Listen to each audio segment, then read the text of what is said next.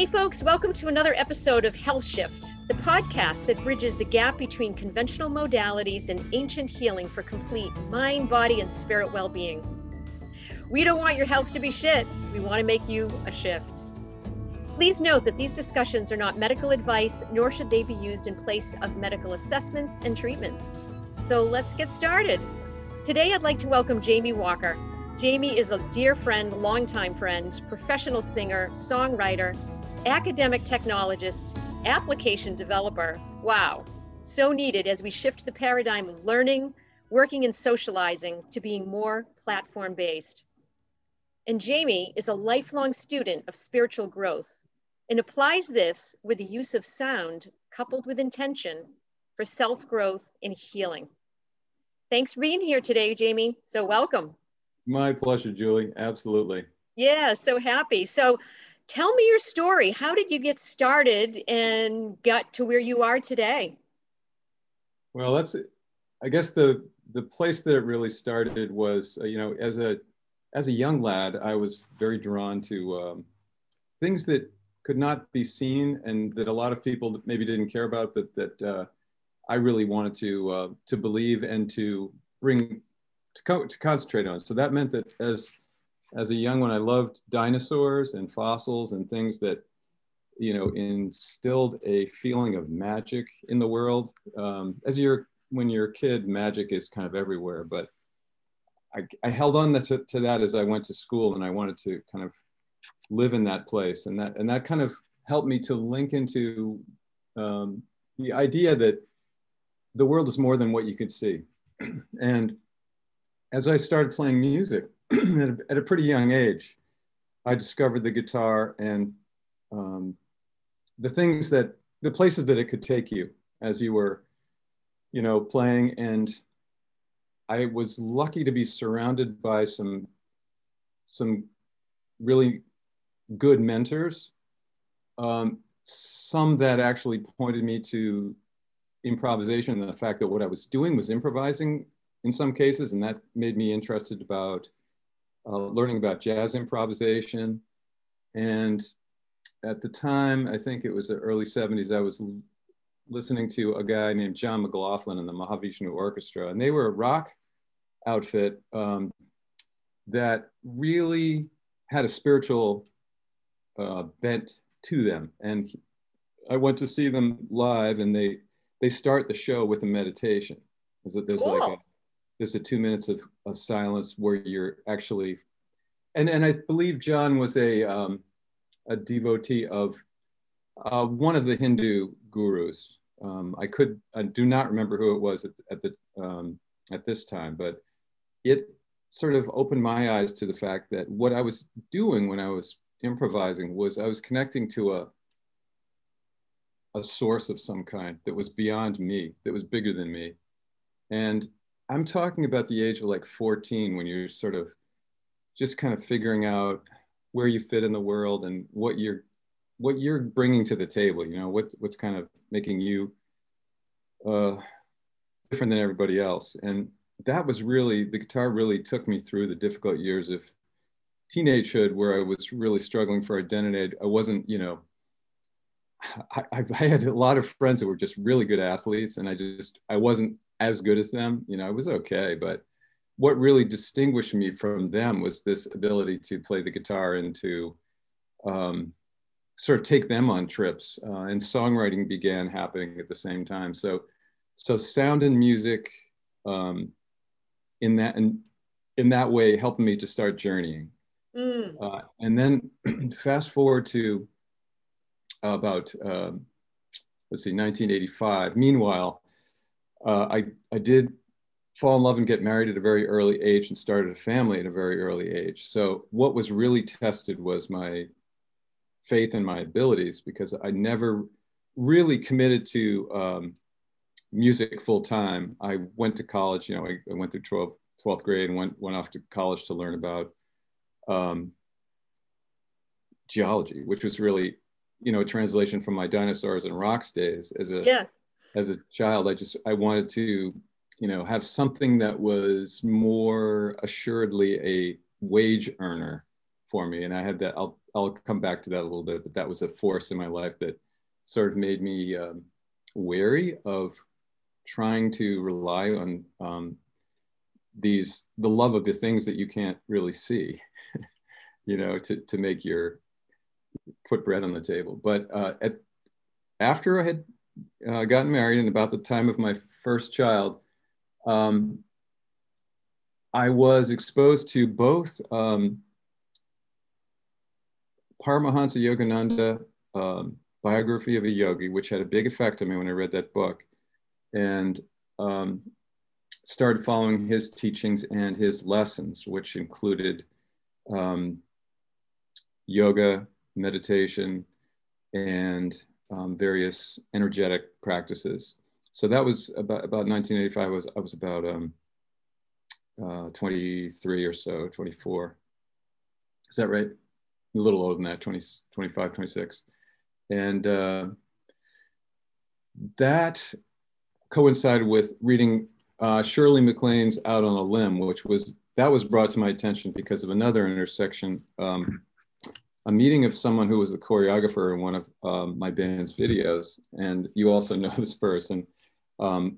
Margaret Donner was a dancer and a dance teacher at Brown University. When she took the job of choreographing our second video for what was sort of the accepted practice of when you're a rock band, you needed to have a video in the 80s to put onto the local video station in MTV.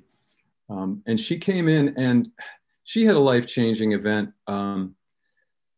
very shortly thereafter, which affected me. And it basically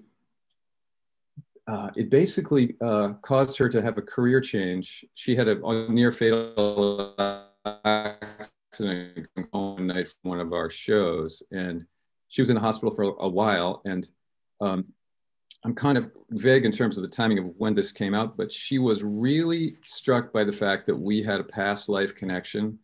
And so much so that she changed her career, since she couldn't dance because of her spinal injuries again. She changed her career to study past life regression with Roger Woolger. And I forget where Roger is out of. He's now passed, but he was a pretty much accepted authority on past lives and past life regression as a healing modality in the 80s. So my friend Margaret was exposed to all that and took me through a series of regressions, which were really eye-openers for me in terms of what I thought was possible, and what you know, just opened up my eyes to alternative health and alternative ways of getting at blocks and conflicts, and maybe just explaining some things which seemed random and didn't make any sense. So that really was central to the explosion in 1985 of sort of focusing on spiritual growth as a really important part of my life. And that continued and continues to this day. So that's really what gets me started on the path. Wow, yeah. And I remember you wrote an amazing album, Steel Blue Moon, which I'm going to make sure that at the end people have a way to get in touch with you in case they want to get any of your amazing songs that you've written. But tell me a little bit about the influence of Steel Blue Moon for you. Steel Blue Moon was, if I remember correctly, the timing was such that we had been signed to Warner Brothers Capricorn around 1992, 93. So that was like the big shot for the band. And it just coincided with the label Capricorn losing their distribution with Warner Brothers. So it basically, we got a whole bunch of money thrown at us. We got to be on national television and tour with some national acts, but it didn't last very long. And we found ourselves sort of in a position of having to go back to self-sufficiency. Sure. and not rely on label support. And this is really where, you know, my self doubt about the ability to um, provide a lifestyle for my now 4 kids Yeah. under the age of 10. And expanding grandchildren as well. Right. Yeah. But at the time, it was just I I think Steel Bull Moon came out right after that hiatus where we had to sort of figure out what we were doing, and we were playing a certain style and volume of music which caused me to retreat and maybe go to a more contemplative place and a little quieter place. Yeah. Although not all of it is contemplative and quiet, but it allowed me to get more spiritual and reflective in terms of where I was at, and that was a result of that. So I used some of the people from my band and some people who were new in my life. Steve Sadler was a new contact around that time, and he was pulled in to play all over that. So and these were subjects that were, you know, hovering underneath my skin the whole time I was, you know, doing the rock thing. But they were, you know, not really getting a chance to express to the extent that I really wanted to express them. So that was my first, I think, opportunity to get, you know, introspective, Yeah, quieter. yeah. It's interesting. I'm actually rereading The Artist's Way. I don't know if you've ever read that one, Julia Cameron, Yes, an oldie yes, but goodie. yes. It took about a month for me to get the book, and they probably had to reprint the whole thing. But I'm using that with a class right now because, again, this whole idea of the inner artist and fear and how we let all these things get in the way of actually expressing our true selves that also impact our health. So it's, you know, So true. it's so connected for sure. Yeah. It is So, so connected. so what are the obstacles? So definitely you've shared a couple of the different obstacles, but you know, what are the big obstacles you feel like that have gotten in your way in terms of moving forward? Well, there you have it. Fear is the big obstacle. Okay. Fear and self-doubt are the big obstacles. You know, in my case, it was always being fed from pretty early age, since I was really interested in music at an early age, that, you know, you couldn't make a living playing Yeah. music.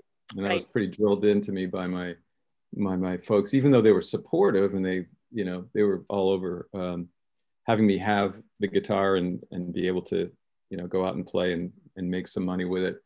They discouraged, you know, making it a career. And I remember having those discussions on a number of occasions. And I had older uh, business people in my life who were approaching my folks and saying, you know, let me, I want to sign this guy to, you know, a management deal. I'll take care of this, you know. And they were like, no, I don't think so.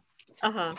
So I got the vibe pretty early that, you know, even though I didn't want to believe it, and ultimately I didn't really listen, but that sort of early belief system, I think, um, coupled with the fact that I knew already that I was privileged in terms of I had a roof over my head, I had food that I never had on the table, that I never had to worry about where it came from.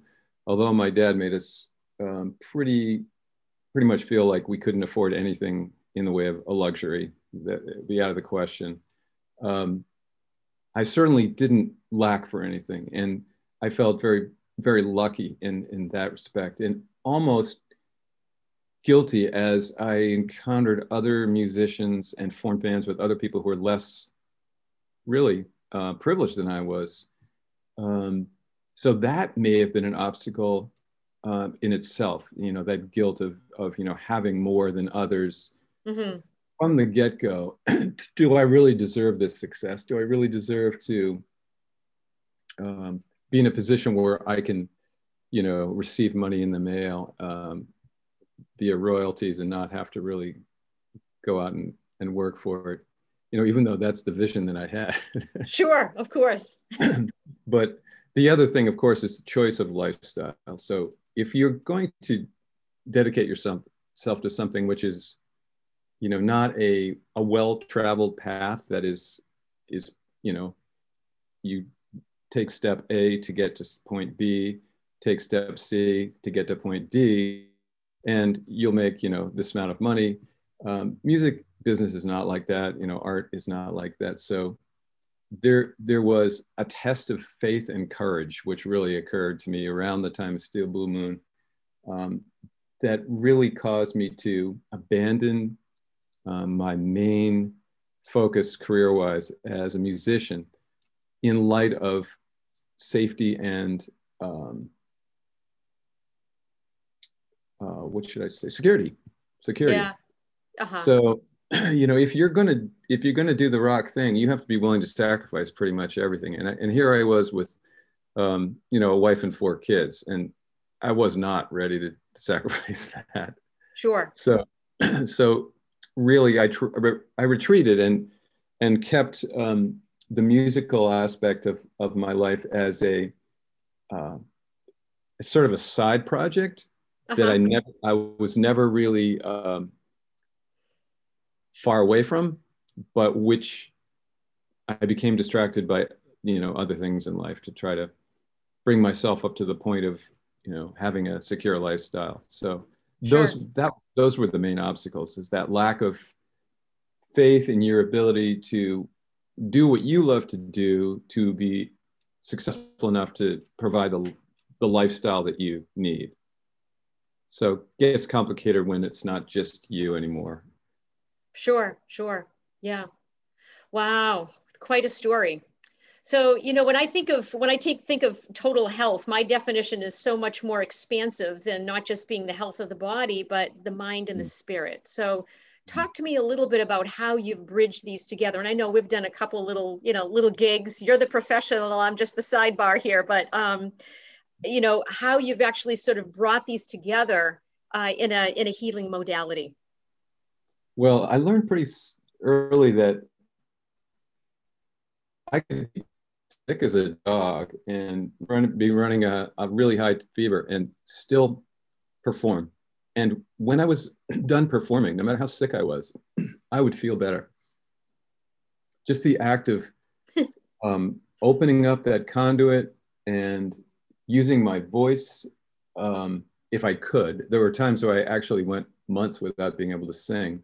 And but there was healing in just the ability to stand and deliver energetically, the guitar playing, and then the feedback coming back from the audience. That's literally a loop, which is a healing loop, Yeah. And I think anybody who's a performing artist knows that and feels that. It's difficult when you're not getting the feedback, but most of the time you'll find that it's yourself who's not really opening to allow people to give the feedback.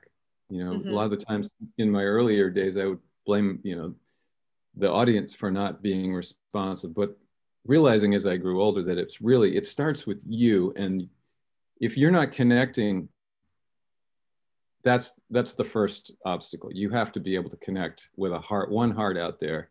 Yep. And if you can do that, then others will follow. And then the feedback loop opens, and then you start really getting something special happening. Yeah, that's so true. I can so relate to that. I mean, I know you and I sang together back at St. John's, which was always fun. That's actually where we met, at one of the times of getting together to practice. But when I would have a migraine or something like that, and every time I had to get up there to cantor or sing, pain went away. And again, it was that same thing of connecting with the people that just elevated my energy level, and it also elevated the people that were there. So, it's such a gift to recognize that feedback loop, that which is unseen, which you tapped into very early on in your dinosaur days. But just, staying open to it, there's no doubt. And there's so much about sound frequency and things like that. So, and I know you know a lot more about the frequencies of sound and how they can impact healing. So tell me a little bit about that.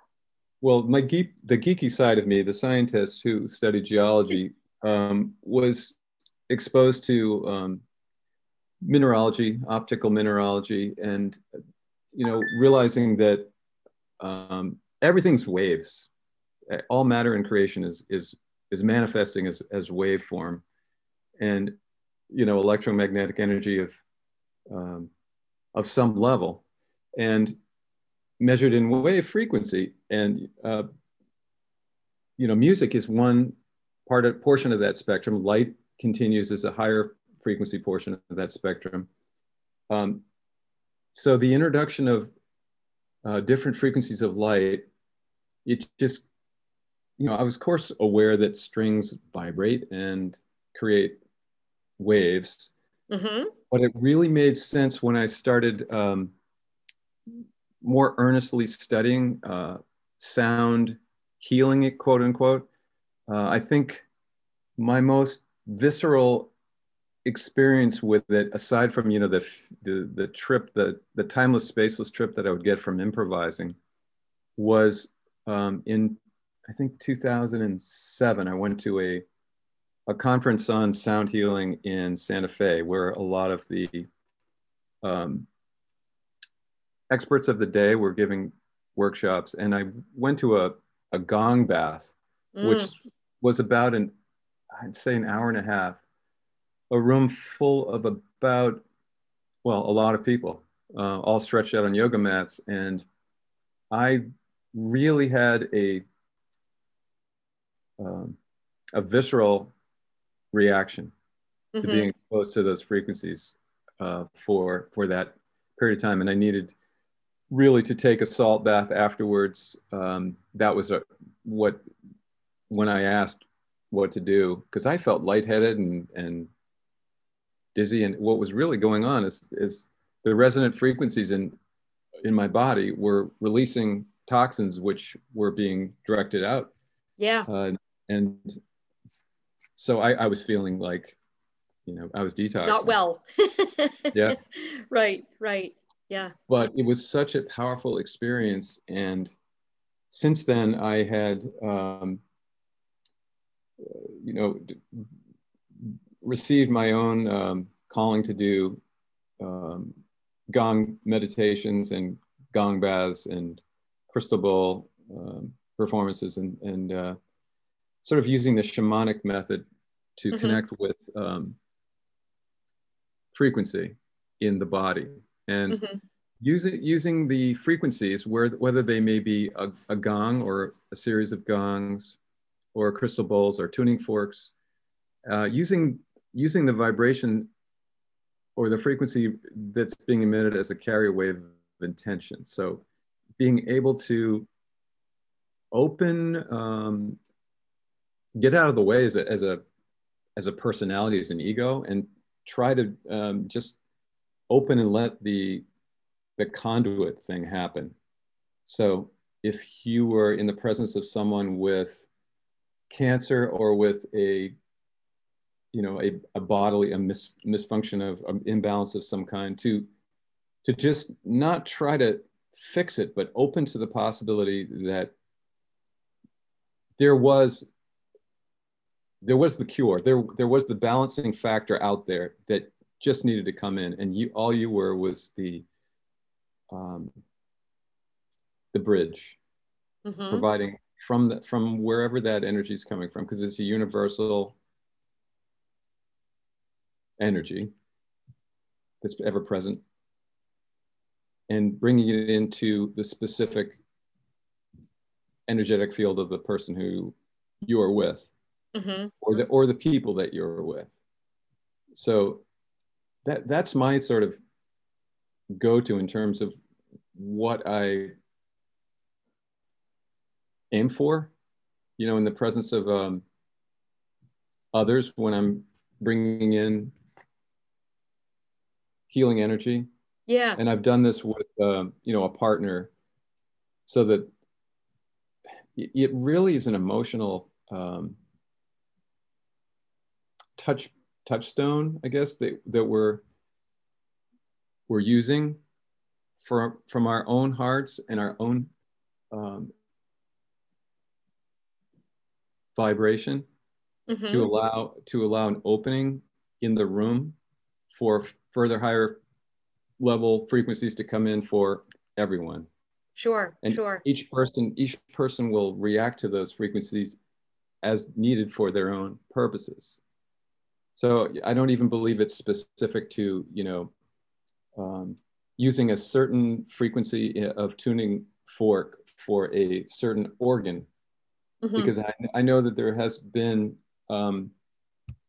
research done with using specific frequencies to target specific organs and specific cells. Sure. But I think, part of that, I believe, is the intention of the experimenters. I think that really plays an important part in the results of experiments. So what I'm trying to say is it's more about your intention in terms of what this frequency is intended to do than having the frequency actually resonate with as a harmonic of the organ that it's targeted to. Yeah, that actually makes very good sense. Of course, in the scientific method, they want to prove a frequency in an organ, because that's just part of how research is set up. I oftentimes use for myself and for other people, may I be or may you be healthy, healed, and whole. And that doesn't always mean a cure, because, you've been on my journey, my cancer journey and Lyme journey and staph infection and all that other good stuff. I use that healthy, healed, and whole, always hoping for the total cure, but, that's something that we can't necessarily determine or not determine. Right. But holding an open heart and an open space. And it's interesting, some of the things that have been quantified, and you may have heard of this, is heart math. Are you familiar with heart math? Yeah. Yes. So again, that whole idea of the heart, has such an important and a profound connection to all beings, all living beings. So if we can tap into that heart energy, it makes all the difference in the world. Wow, this has been pretty amazing. So, where do you see whole healthcare going? And when I say healthcare, I'm not just talking about the lab coat in the doctor's office, but it's entire health. So where do you see things going if you look in your crystal ball? Well, it's, I don't know if I have much of a crystal ball, but I certainly, my personal perspective is the welcoming of alternative modalities and energy medicine as a validated source of healing, in the medical community, because in the West, it has been so long, that we are treated as, machines, basically. It's a chemical, physical machine that we're treating with mostly drugs to get at the causes, but more likely the symptoms. And I do want to counter by saying that, I'm the first one to admit I would be dead 2 or 3 times if not for antibiotics. So there certainly is a need and there'll always continue to be a need for Western medicine, but why neglect the power that has been sort of validated for thousands of years by other cultures, the Hindus, Buddhists, the Tibetans, that have relied on alternative modalities to address some of these, physical and emotional problems that humans have. Yeah. Very true. Yeah. So to kind of wrap things up a little bit, what 3 tips do you have to offer people in this confusing world of health?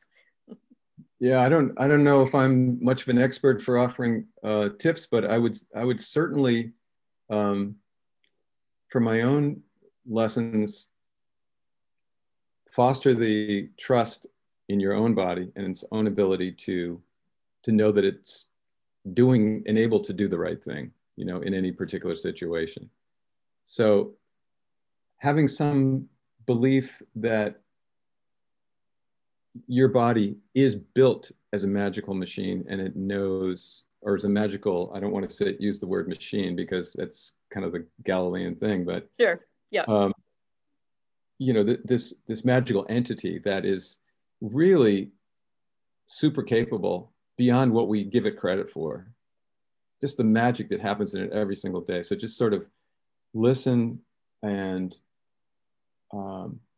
spend time and be kind with your body and with yourself. and try to filter or at least acknowledge the self-criticism that happens internally in your mind constantly as a repeating voice for most people, I included. It's important, I think, to catch that and to just say, hey, wait a minute, would you treat anybody else like that? Would you be that harsh to another human? And I think it starts there. You have to really train yourself to give yourself more slack and to listen to your body and go deeply into what hurts or what feels good, and listen to what your intuition in your heart is telling you about that. And so what follows is to listen to your heart, more than we tend to, be trusting what your heart is telling you, Yeah. Awesome. Thank you so much. Thank you for sharing your wisdom and your knowledge. How can people connect with you? Let's see. I have, there are two main email funnels that I have. And one is I have a Facebook fan page, which is Jamie the Walker. So facebook.com/Jamie the Walker. You can always message me there. My band is called Swinging Stakes, and that has a contact us button as well. So I'll receive that email if you go to Swinging Stakes. I have a website which is jamiewalkermusic.com, and that is being renovated. But you could go there and, despite its shambled appearance, be able to submit the contact. Well, I'm sure it'll be up and running perfectly very soon. Awesome. Very soon, right. Well, thank you so much, Jamie. I really appreciate it. And if you like this podcast, please rate it, review it, and share with your friends, families, and coworkers.